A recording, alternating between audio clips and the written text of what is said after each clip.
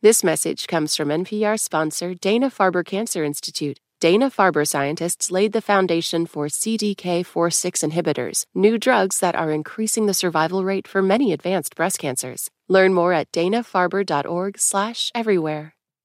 You're listening to Shortwave from NPR. Out in South Africa, there's a team digging for clues to unlock one of the most elusive murder mysteries of all time. Regina Barber here, and I've been called to help on a new case. And it begins with our detective, Dr. Selena Suarez. We find our clues in rocks and fossils within those rocks. Well, a detective of a different kind. Selena's a paleoclimatologist at the University of Arkansas, and she spends her days either in the lab or out in the field hunting for answers. A paleoclimatologist's goal is to reconstruct the climate in the past and understand how that climate has changed over time. Selena's unraveling the mystery behind a mass extinction on Earth. There have been 5 mass extinctions in the history of Earth, and Selena's team of wily investigators is focused on the 4th one. This is not the asteroid that wiped out the dinosaurs, it's the one before that, back when Pangaea was still around. It's called the End Triassic Extinction. So that was a mass extinction that happened about 201 million years ago. This mass extinction was just before the dinosaurs basically came to dominate the globe. But there's our mystery. Because no one really knows why the dinosaurs took over. The dino ancestors didn't look like much. They were no bigger than modern-day chickens. And for a minute, there was a bunch of other big, bad Triassic predators out there, vying for power. And then, it's all dinos, huge ones. But how?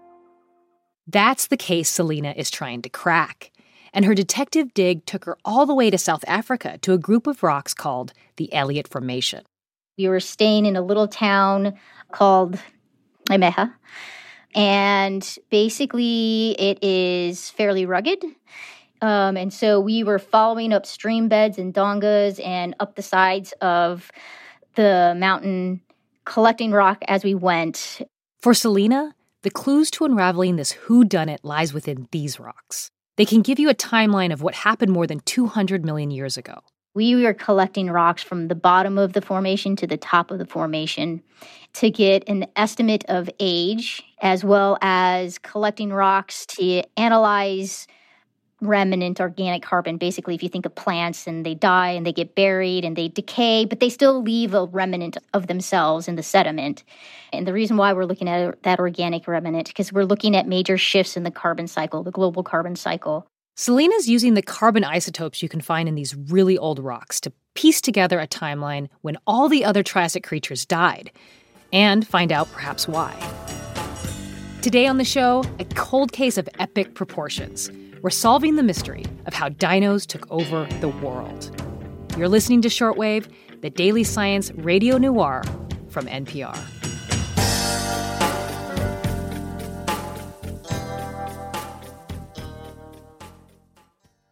This message comes from NPR sponsor Dana-Farber Cancer Institute, where hundreds of researchers and clinicians make new discoveries inspired by the work of previous Dana-Farber scientists. See why nothing is as effective against cancer as a relentless succession of breakthroughs.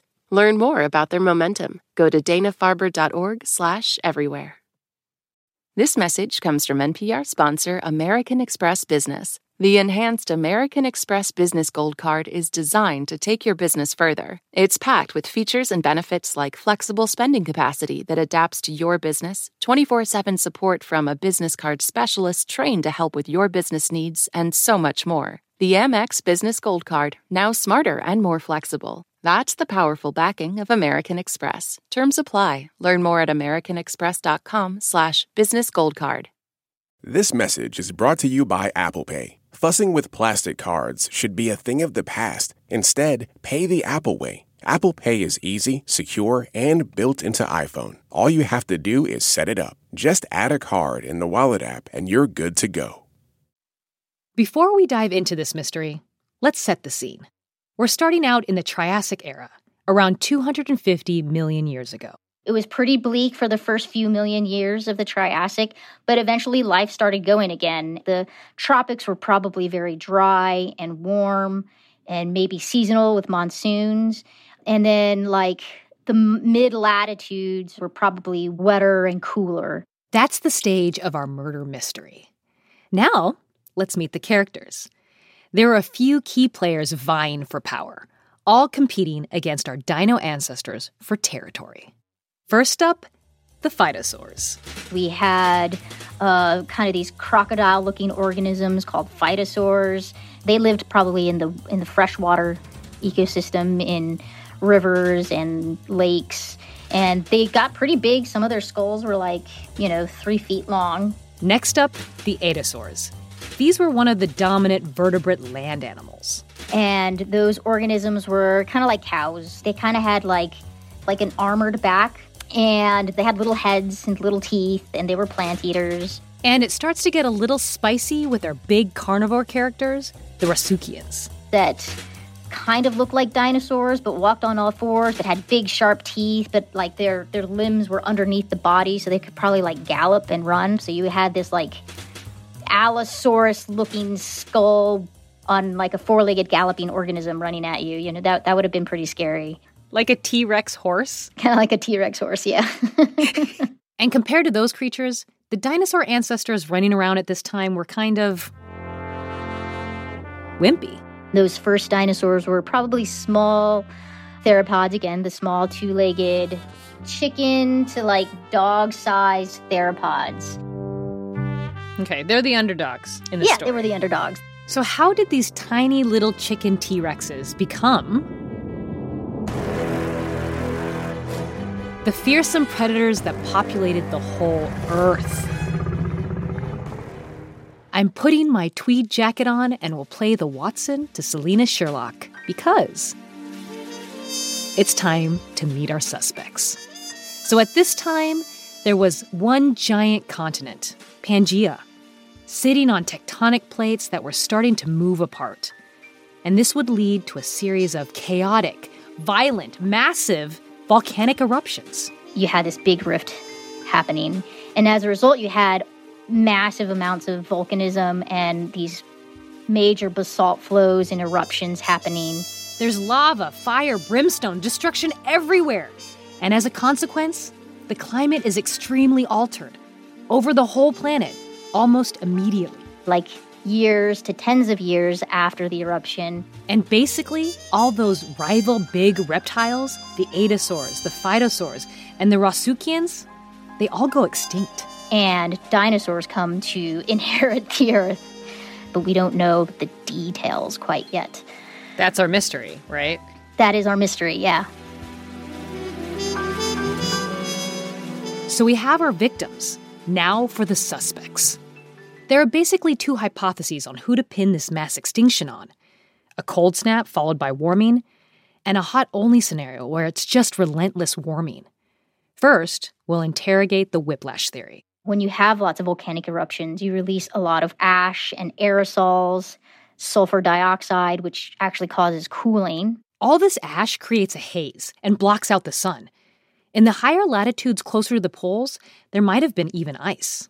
And those organisms that could internally metabolize and keep their bodies warm, it is thought maybe that their metabolism and the fact that they may have had protofeathers to keep them warm allowed them to exist during this cooling time period.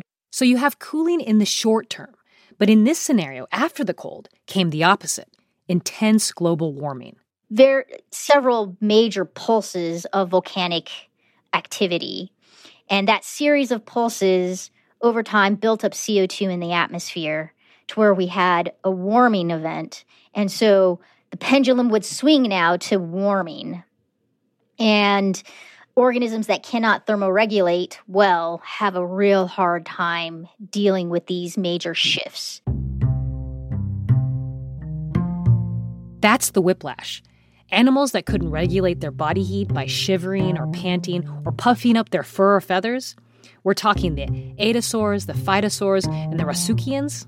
Well, they just couldn't hang. But happy dinosaurs are like, hey, I could deal with this. And they're like, great, I can eat this plant that you no longer are eating. And so they start to thrive. So this is Camp 1, that this pendulum shift from cool to warm just wrecked almost every species in the Triassic, allowing the more nimble dinos to rise victorious. Now, onto the second theory of the case. Then there's the second school of thought where there's this volcanic eruption. It triggers this huge greenhouse effect. No pendulums, just boom, greenhouse. Right. That school of thought is more along the lines of there was major thermal damage to plants. So basically too hot for the plants, they wither. So then the thought for that is like, oh, well, there was just no food for herbivores to eat. And the ecosystem kind of collapsed in that way. And slowly, one by one, the climate killer squeezed out our non-dino players. So for like the non-dinosaurian plant eaters, like the aedosaurs, they probably didn't regulate their temperature, at least not as efficiently as dinosaurs did. They also probably were not nearly as mobile as their dinosaur cousins, like the prosauropods. I mean, if you look at a crocodile, they can move, but not nearly as efficient for moving around on land. And so these probably were handicaps for them when it comes to rapid environmental climate change. So, who done it? The key is figuring out the timing. That's why Selena's in the field, digging around for rocks and fossilized teeth from the Triassic period to piece together this mystery. One of the big mysteries, or one of the big problems that need to be solved in order to answer these questions, is to get high-resolution dating of these rock units, like, for example, in South Africa, where we were at, to track this record of climate change to a higher resolution so we can start to answer these questions. Was it the cold or was it the hot? Or was it both? Or was it the fact that it may have pendulumed back and forth between the two, and that caused this mass extinction to the organisms who couldn't keep up with that pendulum? After Selena collects all these rock samples, she uses carbon dating, or measuring the ratios of different carbon isotopes, to nail down the timeline. And so we're going to look for that shift within the rock record. What did the climate do before, during, and after that event? What organisms live before, during, and after that event? How did they change? As a paleo detective, what are you seeing with your data right now, or is it still inconclusive? Some preliminary data, we definitely see a warming trend. Don't see an immediate cooling trend, but that may be because our resolution of the rock record is not fine enough to resolve a short-term cooling. That doesn't rule out the whiplash theory. It just means we need more evidence. But if you ask Selena which theory she suspects... It was probably a little bit of both. I mean, yes, when you look at volcanic eruptions, you do have immediate cooling. Whether or not that immediate cooling was enough to cause a mass extinction, that's going to require more detective work. Okay, so it's a little ambiguous, and it might not stand up in court yet. But according to Selena, there probably was that pendulum, both cold and heat. And to really know what part they each played, researchers like Selena will need to keep drilling down into the geological record. Okay, this is a huge mystery, right? But it was in the past, so why even search for these clues? Like, why study mass extinctions? When we look at the end Triassic mass extinction event, the amount of carbon released to the atmosphere is on par with the amount of carbon, it's actually a little less than the amount of carbon that humans are releasing to the atmosphere today through the burning of fossil fuels. And so one of the mysteries that we just don't really know is this amount of carbon going into the atmosphere that we see today going to cause a mass extinction?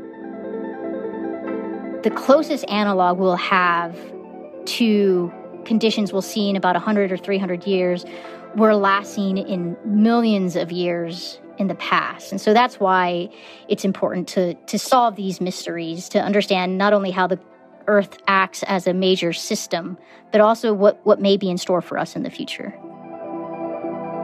The Earth has done the experiment for us in the past, so we just need to understand it. This has been a doozy of a mystery, one that we can't fully solve today, but for more clues and more detective work led by Selena and her team, check out our show notes. We want to take a second to thank all of our Shortwave Plus subscribers. Y'all are the best. Subscribers help to support our show, and they get sponsor-free versions of all of our episodes as a thanks.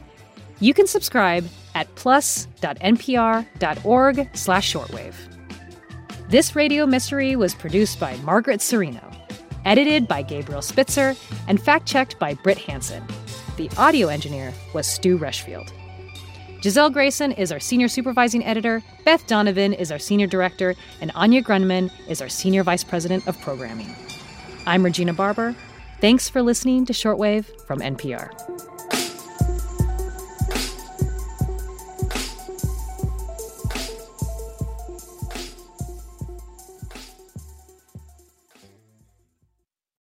This advertisement comes from our paid sponsor, Fundrise. High interest rates mean that real estate assets are available at a discount compared to previous valuations. The Fundrise flagship fund plans to expand its billion-dollar real estate portfolio over the next few months. Add the Fundrise flagship fund to your portfolio at fundrise.com/NPR. Carefully consider the investment objectives, risks, charges, and expenses of the fund before investing. Read the prospectus at fundrise.com/flagship. This message comes from NPR sponsor American Express Business. Take your business further with the Amex Business Gold Card, now smarter and more flexible. It's packed with enhanced benefits to help unlock more business value. Learn more at americanexpress.com/businessgoldcard. In this country, some truths aren't self-evident. And NPR's Black Stories, Black Truths, a collection of stories as wide-ranging and real as the people who tell them, we celebrate the Black experience for all its soul and richness. Search NPR Black Stories, Black Truths wherever you get podcasts.